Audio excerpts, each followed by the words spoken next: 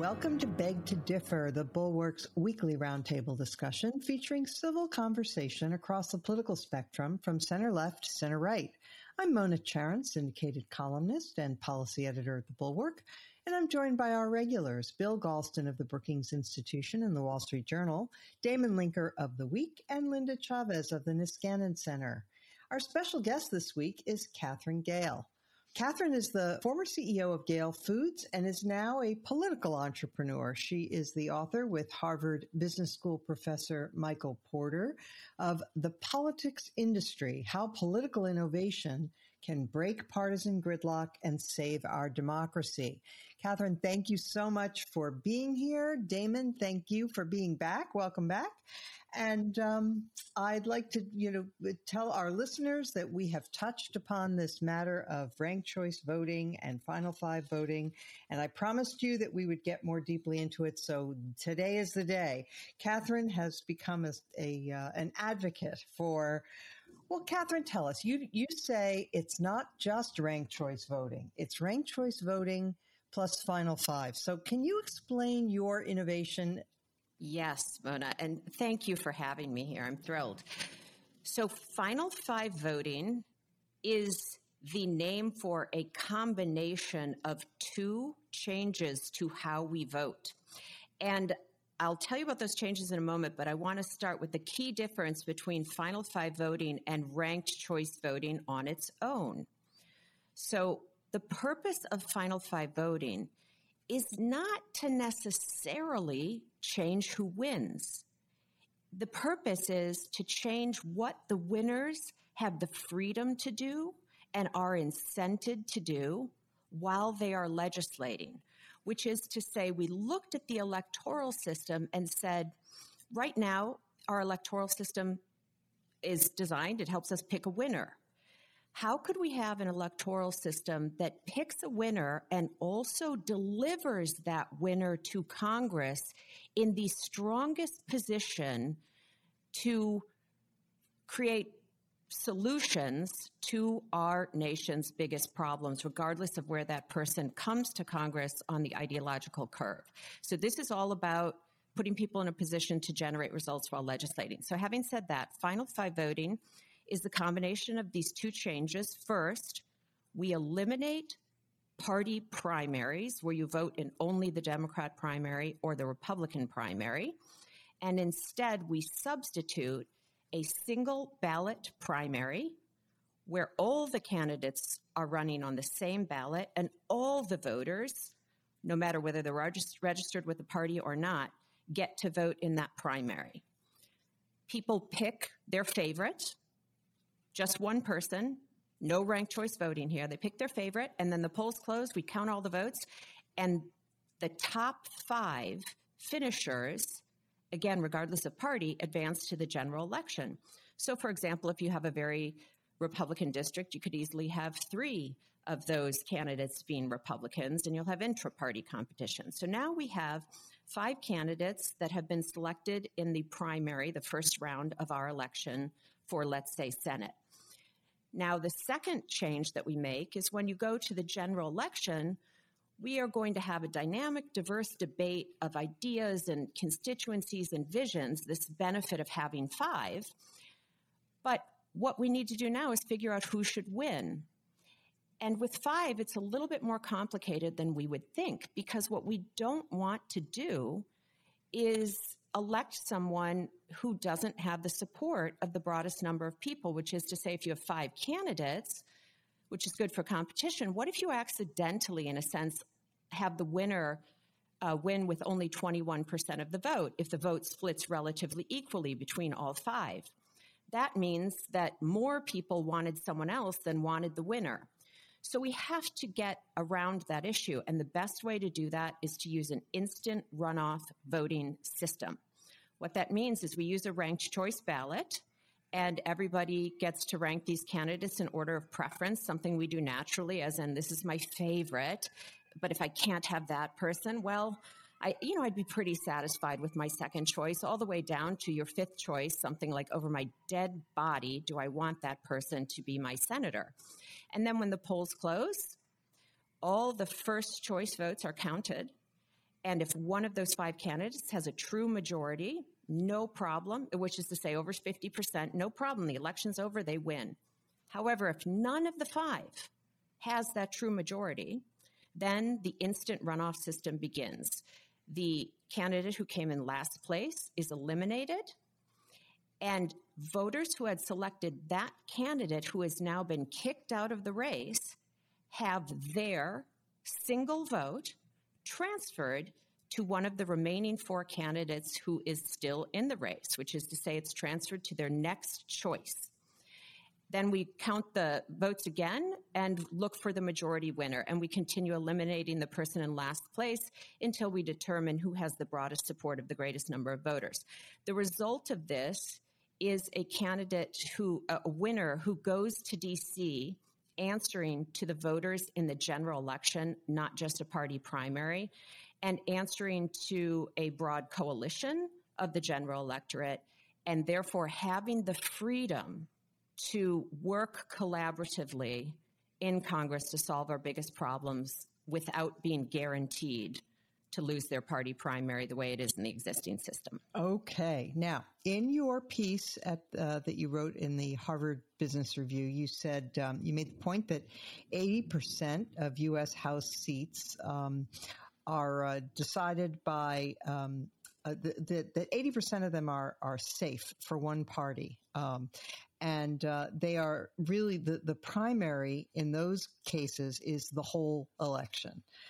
And only about 20% of voters even participate in primaries. And you point out that this creates incentives for the winning candidate to appeal only to a narrow slice of the electorate. And it discourages cooperation. It discourages reaching across the aisle. They worry about being primaried.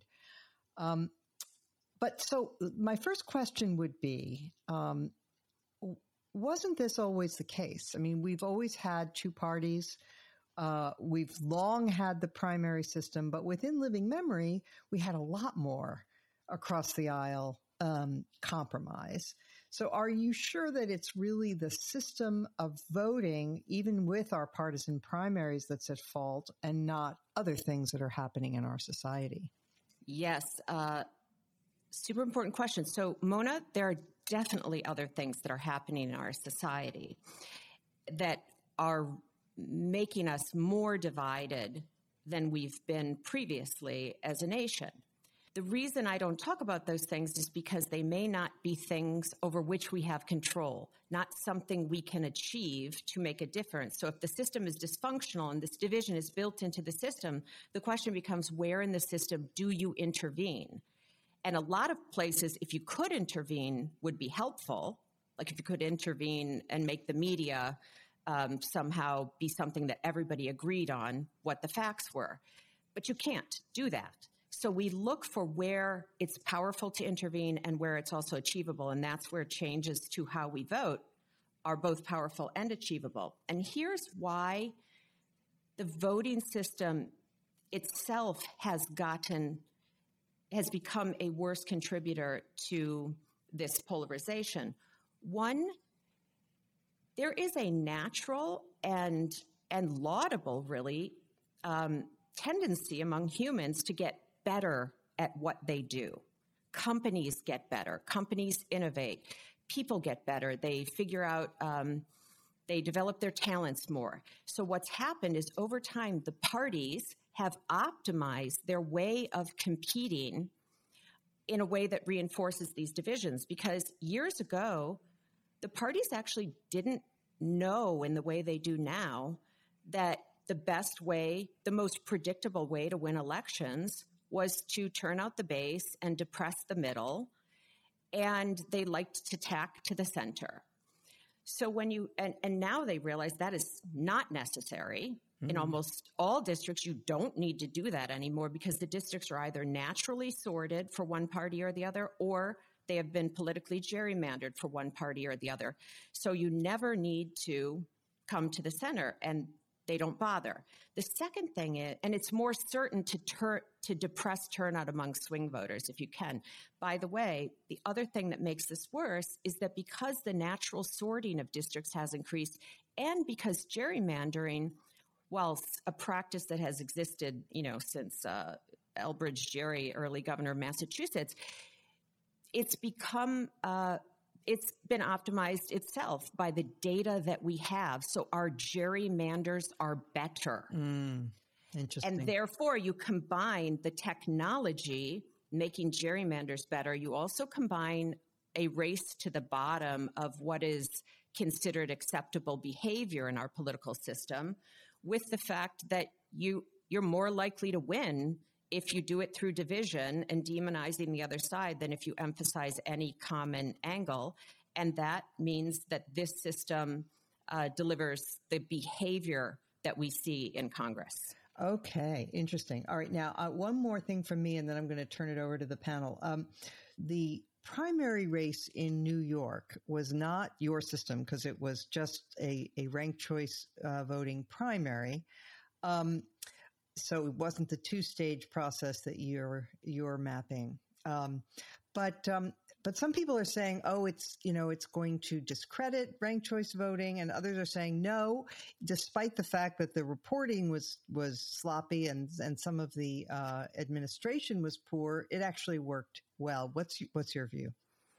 So I agree that the administration was sloppy and poor, and that has put a temporary bad taste, especially for people whose first exposure to thinking about this new way of voting, ranked choice voting, came from the mayoral primary. We'll definitely overcome that because, we're just a bigger country than that. I mean, it doesn't all come down to one single instance. So I think it worked. Having said that, I was not in favor of putting ranked choice voting in the New York primary because when we make structural changes to our system, we lead people to expect something from them. They want to benefit from it. And when you use ranked choice voting on its own in a primary, you get more of the negatives of ranked choice voting, and you don't get the benefit of freeing those elected from it of what I call the tyranny of the party primary, which is to say that we already know who's going to be the mayor of New York right now, Eric Adams. The general election is months away, but we know it's not going to make a difference, which is crazy if you think about a democracy. The general election should always be the deciding election. And the mayor that comes out of this system, again now, Eric Adams, will need to have as his primary constituency registered Democrats who vote in New York's mayoral primary, which means no independents, no Republicans, and even the Democrats who don't participate in the primary are not people that he'll do his best to think of them. Don't get me wrong. Mm-hmm. People try to do the right thing, but any reelection chance still goes through the party primary, and therefore ranked choice voting doesn't change that. Got it. Really interesting. Okay, Damon Linker, I think you're a skeptic, so why don't you weigh in? Thanks a lot, Mona. And yes, it is good to be back, especially for such an interesting discussion of something so important to our democracy. Let me make clear from the outset that I think there are a lot of good ideas here. I'm especially fond of the first stage in this two-pronged proposed reform of our electoral system. It's sometimes called an open primary or a jungle primary. You just have everybody run and then you pick some number of those who finish as kind of your final cohort, and then you have some second round of elections afterwards in order to determine a true majority winner from among that smaller set of candidates.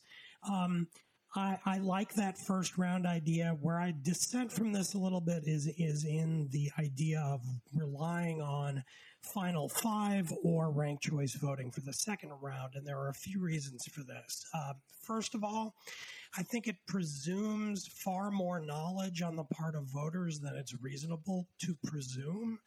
I don't think most voters pay enough attention to politics to not only have a favored candidate, but a sense of who each of the many candidates is, and also their preferences in reference to each of them vis-a-vis every other one. So what I think you will end up with using a system like this is a lot of people sort of randomly picking their second, third, fourth choice. Second, and this is a much bigger concern of mine, we live at a time of a great deal of distrust of public institutions. And the problem, in my view, with ranked choice voting is that it makes elections less transparent rather than more. So you have the former president of the United States running around lying about how there was all this voter fraud and he had the presidency stolen from him and his supporters because there was this cheating going on. And so in that context, to then move to a system where you're not just counting up votes to determine the plurality or majority winner, but actually need to do this very complicated behind the scenes reallocation of votes as each of the candidates is eliminated, and then saying, presto, at the end of the process, this is your winner based on this group of people who behind the scenes are doing this complex counting for days afterwards. Even if it were done automatically very quickly by computer program, it can't help but increase suspicion and the opportunity for people to claim that there is something nefarious going on if they do not win. Okay, Damon, I'm going to stop you there. Wait, hold off on your third point. Let's let Catherine answer the first two. Okay. Yeah, Damon, good to meet you. And again, super great points. And we need to due diligence this idea, aggressively. It's a big change. First of all, is this system beyond the reach of sort of a typical voter? And basically Final Five voting isn't used anywhere in the world, but they also don't have our Constitution, which guides the rest of our government, which makes Final Five voting work as a complement to what is set out in the Constitution. So I would say we do know, however, that ranked choice voting is used in Australia, it's used in Ireland, it's now used in Maine, it will be used in Alaska, so their voters haven't had an experience with it yet. But there's no way that the rest of America is not as capable as the voters in Maine, the voters in, Ireland and Australia. It's something people naturally know how to do. Now, you're right. At first, it is more complicated. I mean, there's no way to say it's not. People haven't done it this way before, so something new is complicated. But that's when it becomes important to evaluate the trade-off, which is going to the new system will require education. It will require, some new behavior on the part of the voter. The question is it worth it? So we can stick with what we've got, and we know that the existing system delivers people to Congress who are forbidden to work with each other, which is to say the party primary of each side, the only thing they agree on is don't work with those other people. And so therefore, we know that our existing system, we cannot solve our problems in a sustainable way. So then you say, is it worth going through this education to get to a place where people in Congress can have the leadership and use their talent in a productive way? Now, the second question that you had is distrust of public institutions. No question, huge distrust right now. I would tell you that we need to look deeper for where that distrust comes from. I'm going to suggest that it comes first from the fact that the results are not there. Why aren't they getting things done? Why don't I think my children's lives are going to be better than mine? So the fact that we don't get results from our government is probably the first reason people don't distrust. And in the case of then switching to Final Five voting, where you have to show the results, again, it takes a little bit of education, but it doesn't have to be a behind-the-scenes calculation at all. There is, by the way, standard programming where the computer runs all the algorithms. It's auditable. And when the results are presented on websites, you can show graphically exactly how the votes changed. The New York Times actually did a very good job of showing that in the mayoral race. So it'll be a little bit of an adjustment. And basically the trade-off is we're going to deliver people to Congress who can do the job they were sent there to do. Okay, Damon, your third point. Okay, this will be my third and final point, which I will then conclude with an alternative to the scheme that, Catherine, you've been proposing, and ask you why not that as an alternative. My third problem with ranked choice or final five voting is that elections are supposed to be gauging public opinion and translating public opinion into representation. And I think that the results that you get with ranked choice voting can be highly arbitrary and contingent on when candidates are eliminated. I'll explain this with reference to the New York City election. Those who don't know these candidates in the audience, I hope you can follow along as best you can. It won't take very long. But this is how things worked out in New York City. First, you had Andrew Yang eliminated. I believe he came in fifth. So he was eliminated. His votes were then reallocated. And the result after that was that the left-wing candidate, Maya Wiley, ended up clearly in second place, with Eric Adams in first. Yang's reallocated votes, Wiley began in second place. Then when Yang was eliminated, his votes were reallocated, and the result was center-left candidate Catherine Garcia was in second place, but only by less than a percentage point. Now, if Wiley had just barely managed to be second, which could have happened because of absentee ballots, that would have then made Garcia third, and her votes would have been reallocated instead in the next round of eliminations. And so the bizarre result you would have gotten in that case would have been that the winning candidate, Eric Adams, would have won by a larger margin than he ended up winning, even though Wiley's voters would have very much not wanted Adams to be the winner and would have preferred Garcia. So the takeaway from this perhaps somewhat confusing description of these candidates is that when you have a situation where you're relying on candidates being eliminated and they're extremely close to each other and very different ideologically, whose votes get reallocated to which candidate can have kind of cockamamie results that don't seem to track with public opinion. And so, the idea that the far left candidate coming in second would result in an outcome where the more centrist candidate, Adams, wins by a larger margin than would have happened if the more centrist Garcia candidate would have been second. That doesn't seem to make much sense. So if you put that together with the other two, I leave you with a question. If there are problems that we can admit with ranked choice voting, why not have the French presidential system, which, like yours, begins with an open or jungle primary where everyone participates, but instead of going to a final five and then having ranked choice voting, they simply go to a final two. And then they have a runoff, and by definition, any race with only two candidates will result in one of them being the majority winner. And we saw that play out very nicely about 3 years ago in the French election, or 4 years ago now, in the French election, where in the final round you had Emmanuel Macron, who was a centrist candidate with a brand new party, had really nothing to rely on as far as the party infrastructure to win, going up against Le Pen, the far right candidate.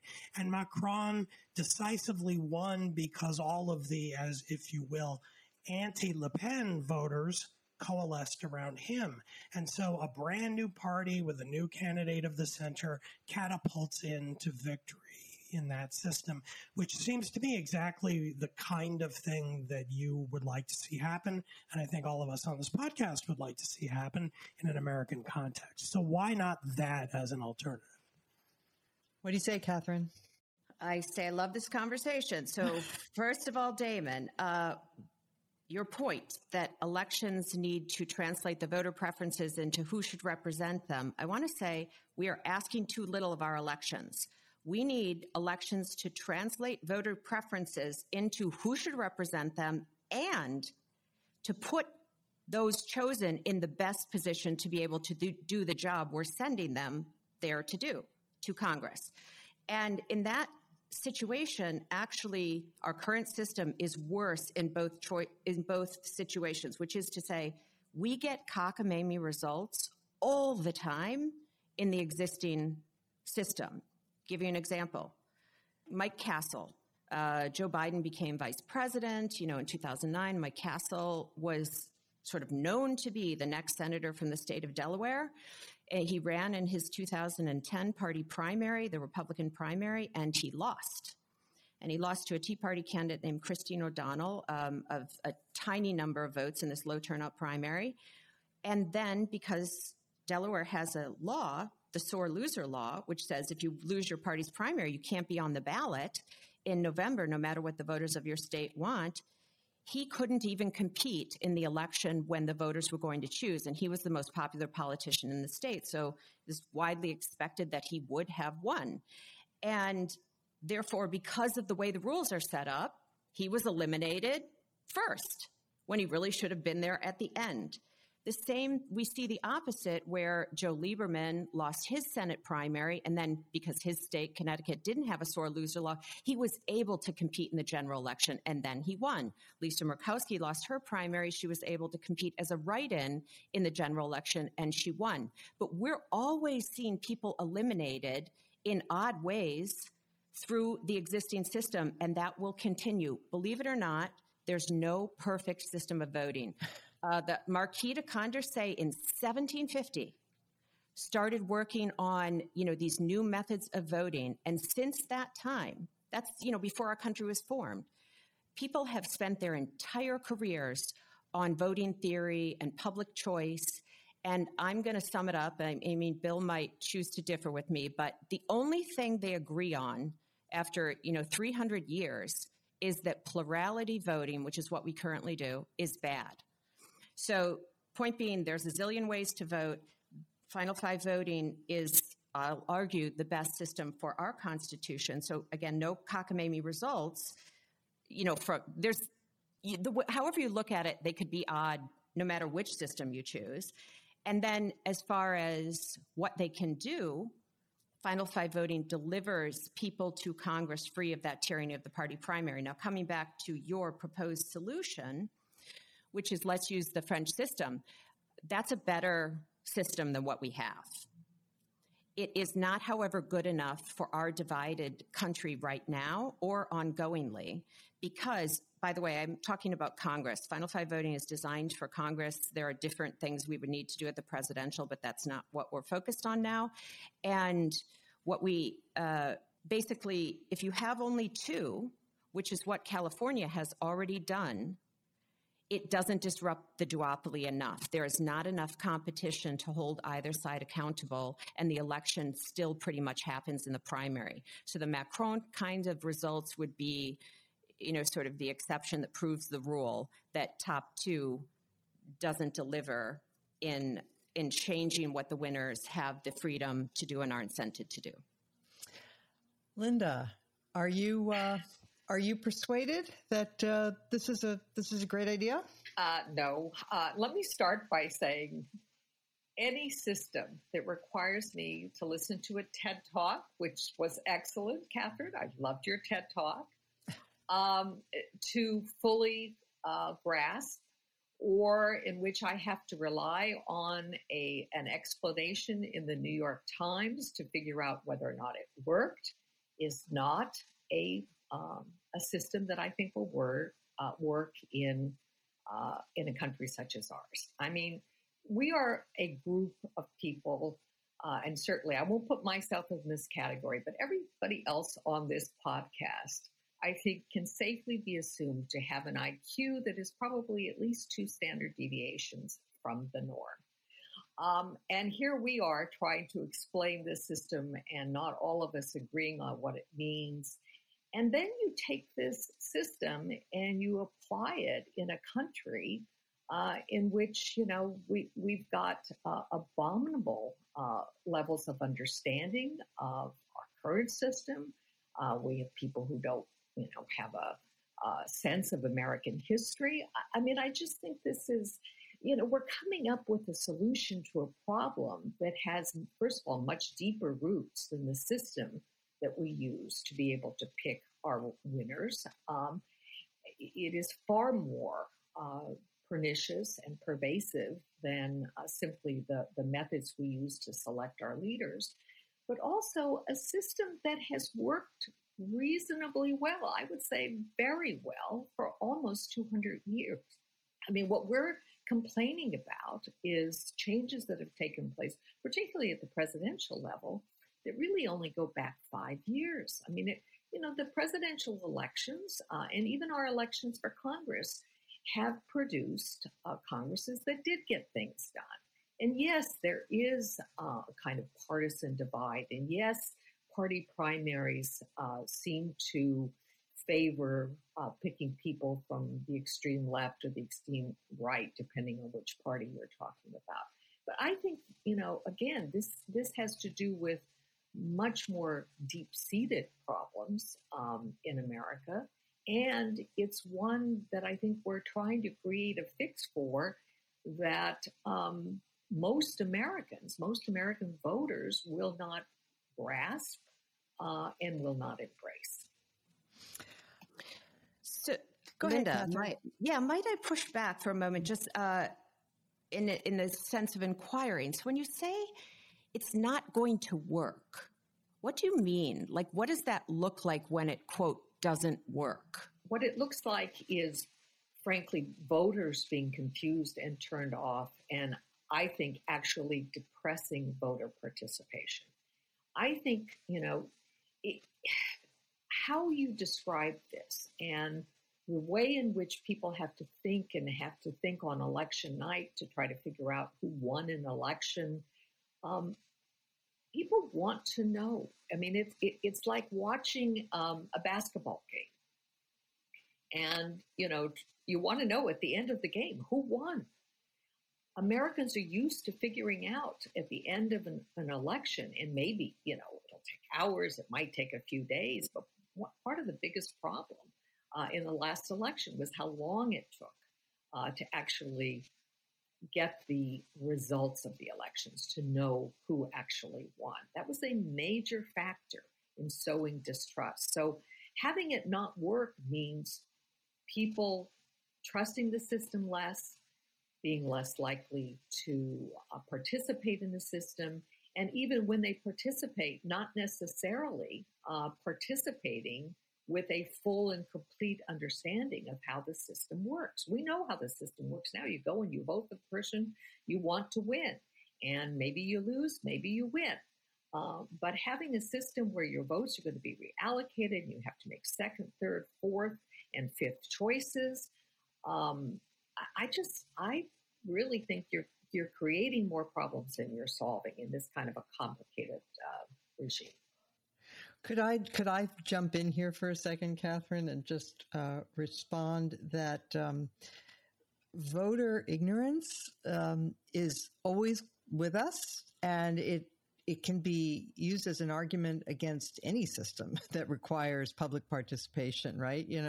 We're not going to change the average IQ is 100, no matter how many changes we make. But at least here you would change the incentives.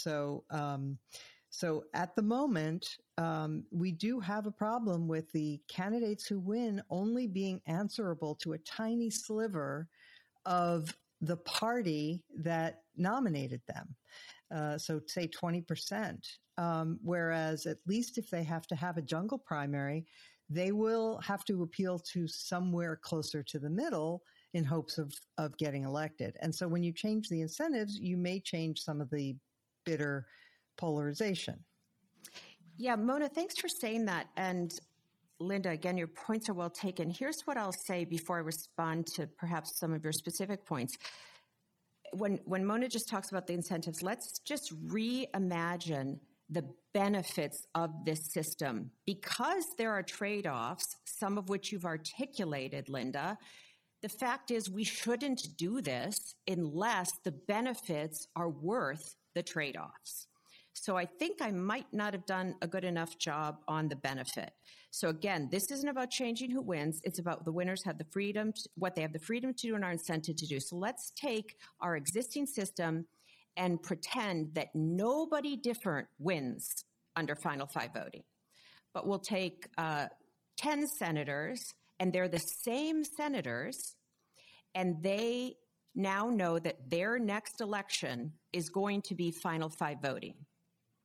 So they were elected under the old system, but their next election is going to be final five voting. Therefore, they know that sort of last year, before the system changed, they could only vote one particular way on a compromise, consensus, highly negotiated immigration bill or infrastructure bill or budget package. And that was dictated by, it's actually 10% of voters who are as my 3-year-old says, the boss of us.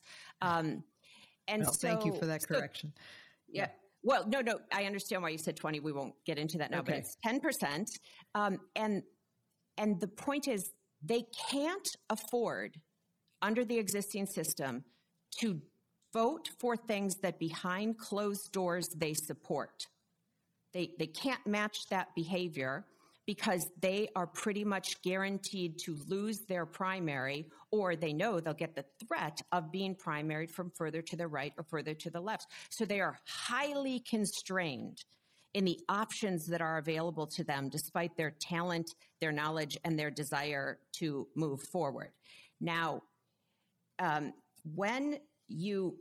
so basically we get this gridlock, or you can't get people over the line on a bipartisan consensus. When you change this system, you have these same 10 people who now form a bench of people off of which can come the Gang of Four, the Gang of Six, the Gang of Eight on any issue, because they are answering to their general electorate. So they're answering to the 65% of voters who turn out in November.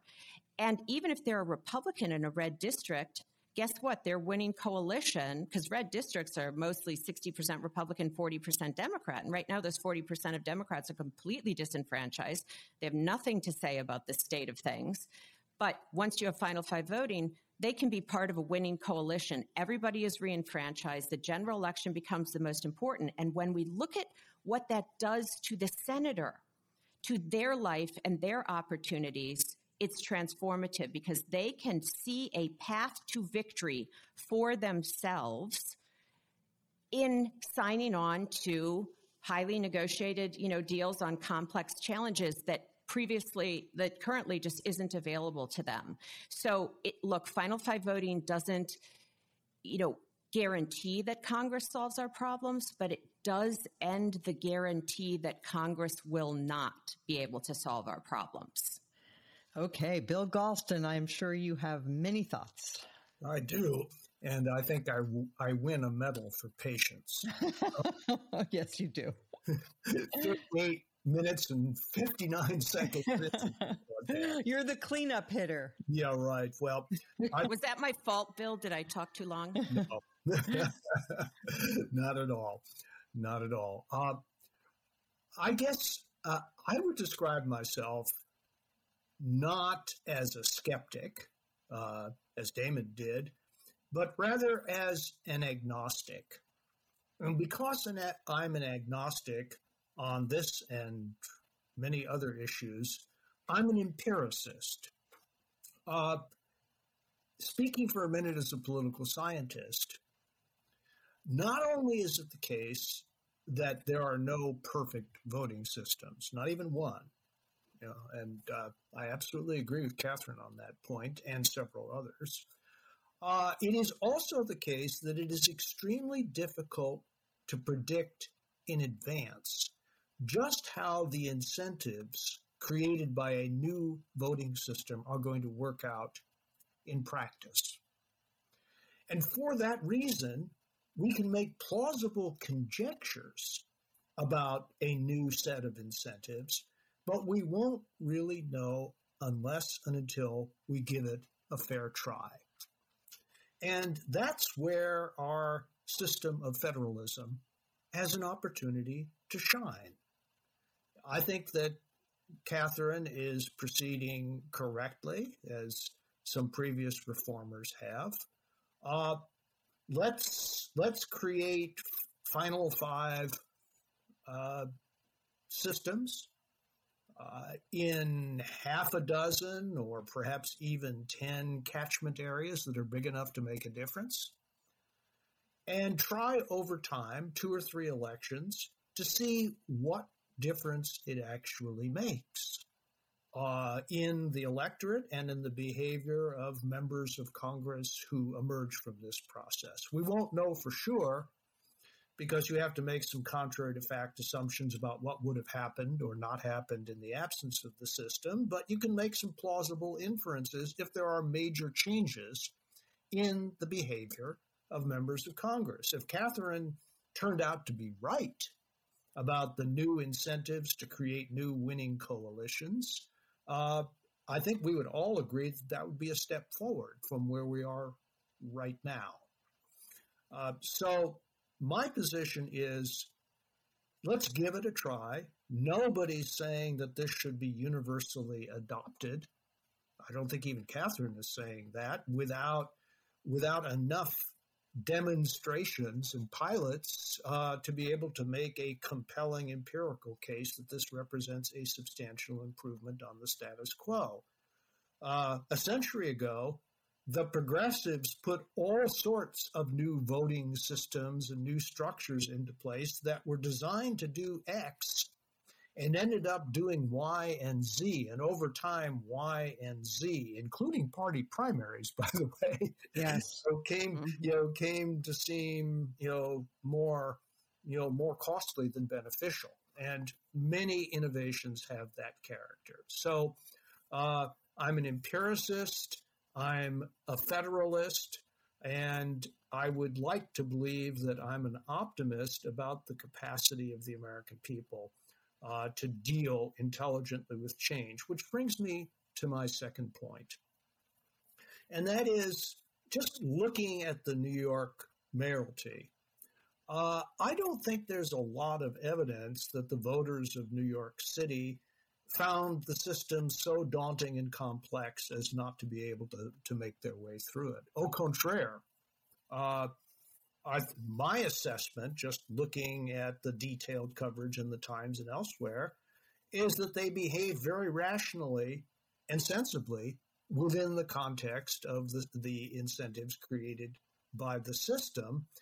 And, I'll give you the most outstanding example. During the final month of the primary, Garcia and Andrew Yang, in effect, ran as best buddies, and each was sending strong signals to his or her constituents. If it comes right down to it and I don't make the cut, this is the person your vote should go to. Guess what? It worked. When Yang was eliminated, the second choice of the Yang voters was overwhelmingly Garcia, and that's what propelled her from third place to second place and made the final two, as it turned out, possible. And so that is an excellent example, I think, of voters paying attention, drawing inferences from signals sent, and acting reasonably on those signals. So I would set to one side fears that the American people aren't smart enough to deal with this system. If there were trust-reducing features of the system, they had less to do of the election in New York. They had less to do with the system and much more with two other factors. First of all, the outright incompetence, which continues a longstanding tradition of the New York City Electoral Board, which is crammed with party hacks and devoid of election experts.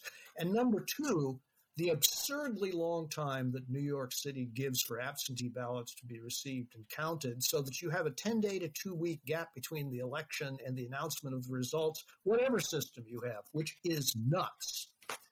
Yeah, we had actually that issue with a number of states during the 2020 presidential contest, where some states like Florida, had received and counted and booked all of their absentee ballots by election night.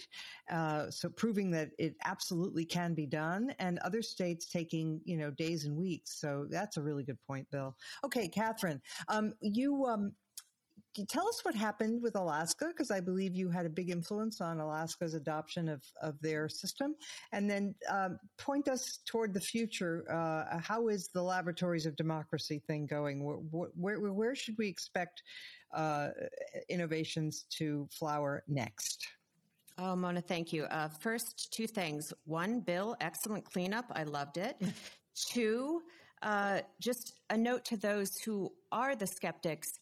Here's a way of thinking about the benefit of Final Five voting that I believe is enormously compelling in a democracy, especially the United States, which is to say right now, voters aren't engaged, in part because why do something that isn't worth your time?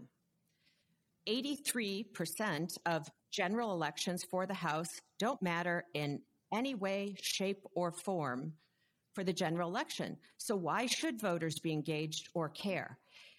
Now, they won't all care, but the point is what Final Five voting does is it makes every single general election for Congress in the entire country matter every single time. The decision is always made in November. It is never made in a low turnout primary. And that is what democracy should deliver, is a system where when voters show up, their vote makes a difference. And that might, in and of itself, lead to some more engagement. But we absolutely can't have a democracy where we continue to basically have people participate in a charade that is currently November elections. Okay, so Alaska. Alaska became the first state in the country to adopt it's not Final Five voting, actually. My previous work called for 4, so it's Final 4 voting. And they adopted it by ballot initiative in November of 2020. And it's a story really of many people in Alaska, but I'm pointing to one man in particular, Scott Kendall, a deeply engaged political leader who saw what was going on in our politics and read my 2017 report with Harvard Business School and translated that prescription into a ballot initiative that he led all the way to the win, with so many others. And what happens there is that the incentives change immediately. So Lisa Murkowski, for example, hasn't been elected under this system yet, but her next election is going to be under this system. So what it changed for her is that she knows that even though she is being primaried by a Trump endorsed challenger, she's not in danger of losing in the first round. She will live to make her case to the general election voters in November. Whereas if they had left the old system, she might have felt that she was going to choose between adjusting her behavior to appeal to enough voters in her primary to keep her seat, or, going as is and being guaranteed to lose in the primary. So now the general election voters will make the case, and Lisa Murkowski knows what her election is going to look like. By the way, she's still not guaranteed to win in the general, but she's guaranteed to have the entire state make that decision, not a narrow slice of party voters. And then the way we go forward is we basically work for more Alaskas. So my organization, the Institute for Political Innovation, is working to seed and incubate campaigns with local leadership in multiple states around the country. And we do them both in ballot initiative states and legislative states. And I will put myself on the line and say that the goal I have is a minimum of 4 states to pass this Final Five voting package in November of 2022, because as Bill said, and you are right, Bill, I love the federal system. I love the laboratories of democracy, and we should see how this works. If you have 4 states plus Alaska, now you'll have 10 senators, depending on the states, you'll have 50 representatives or, a great number more. And we can see if they go there as, yes, passionate Democrats and Republicans, but people able to work pragmatically together and that they feel accountable to their general election, and that they know they'll have competition if they don't deliver those results. And if we see that, then we'll know that we should continue. Fantastic. Catherine, this has been a great discussion. We went much longer than I planned, but it was really worth it. And so I'm calling an audible. We will leave China for another time and move now to our final segment, which is our highlight or lowlight of the week. And I would like to start, because I came to you last time, Bill. I'll start with you. My nominee for noteworthy article this week is a piece by Kevin Drum. I ran across it in various ways, but most accessibly on today's Real Clear Politics site, arguing that the conventional wisdom among political scientists and others about asymmetrical polarization is wrong. That theory states that Republicans have moved farther to the right than Democrats have to the left, and so there's been more radicalization on the right than on the left. And Drum puts a fair amount of evidence on the table that challenges that conventional wisdom, particularly in the area of social and cultural issues. It will generate, I suspect, a robust empirical as well as ideological debate, and it should. Okay. Damon Linker.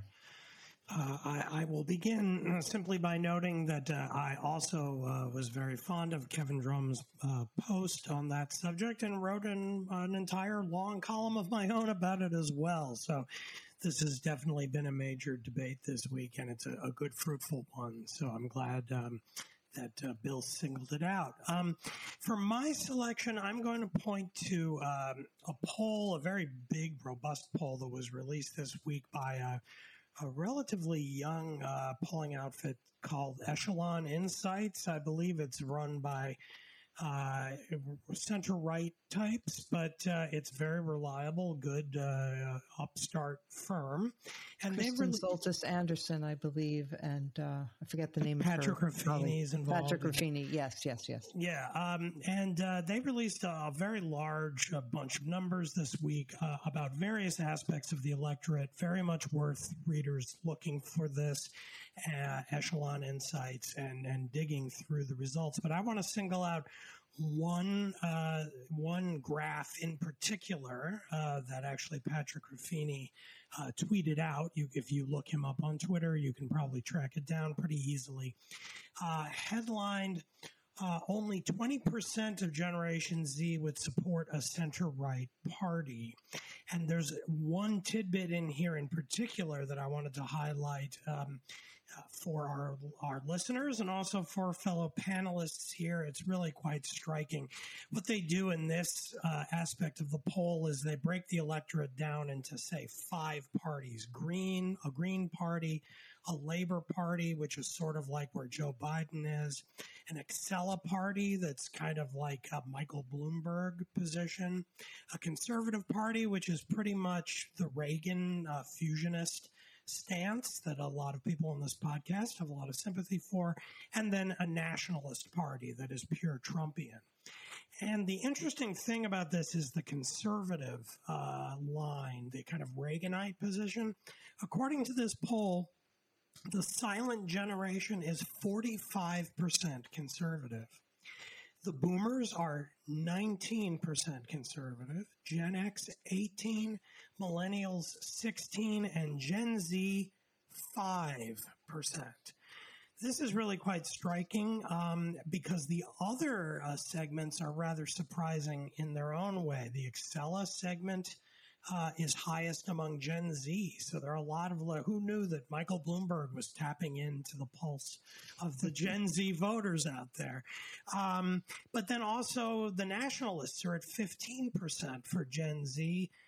Same for the millennials. But that's not great, but it's not anywhere near as low as the kind of Reaganite conservative. So it shows that category of voters is really a big function, a big factor in a lot of the kind of ideological changes that we've seen in the country over the last decade or so.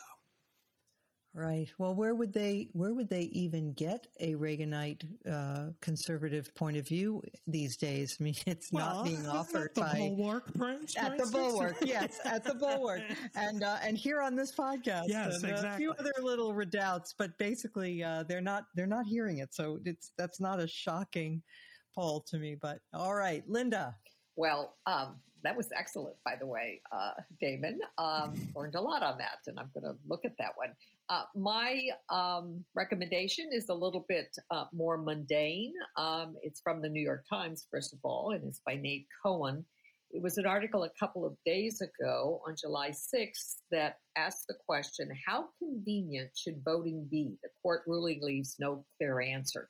There has been so much panic about the Voting Rights Act and whether or not it has been officially gutted, whether or not it is turning us back to the Supreme Court decisions are turning us back to a Jim Crow era, that I thought the New York Times piece was a kind of sober analysis showing that the case was not the case that was decided last week, having to do with Section 2 of the Voting Rights Act, was not the terrible disaster that many, even on the center left, have been claiming. So I would recommend that to our listeners.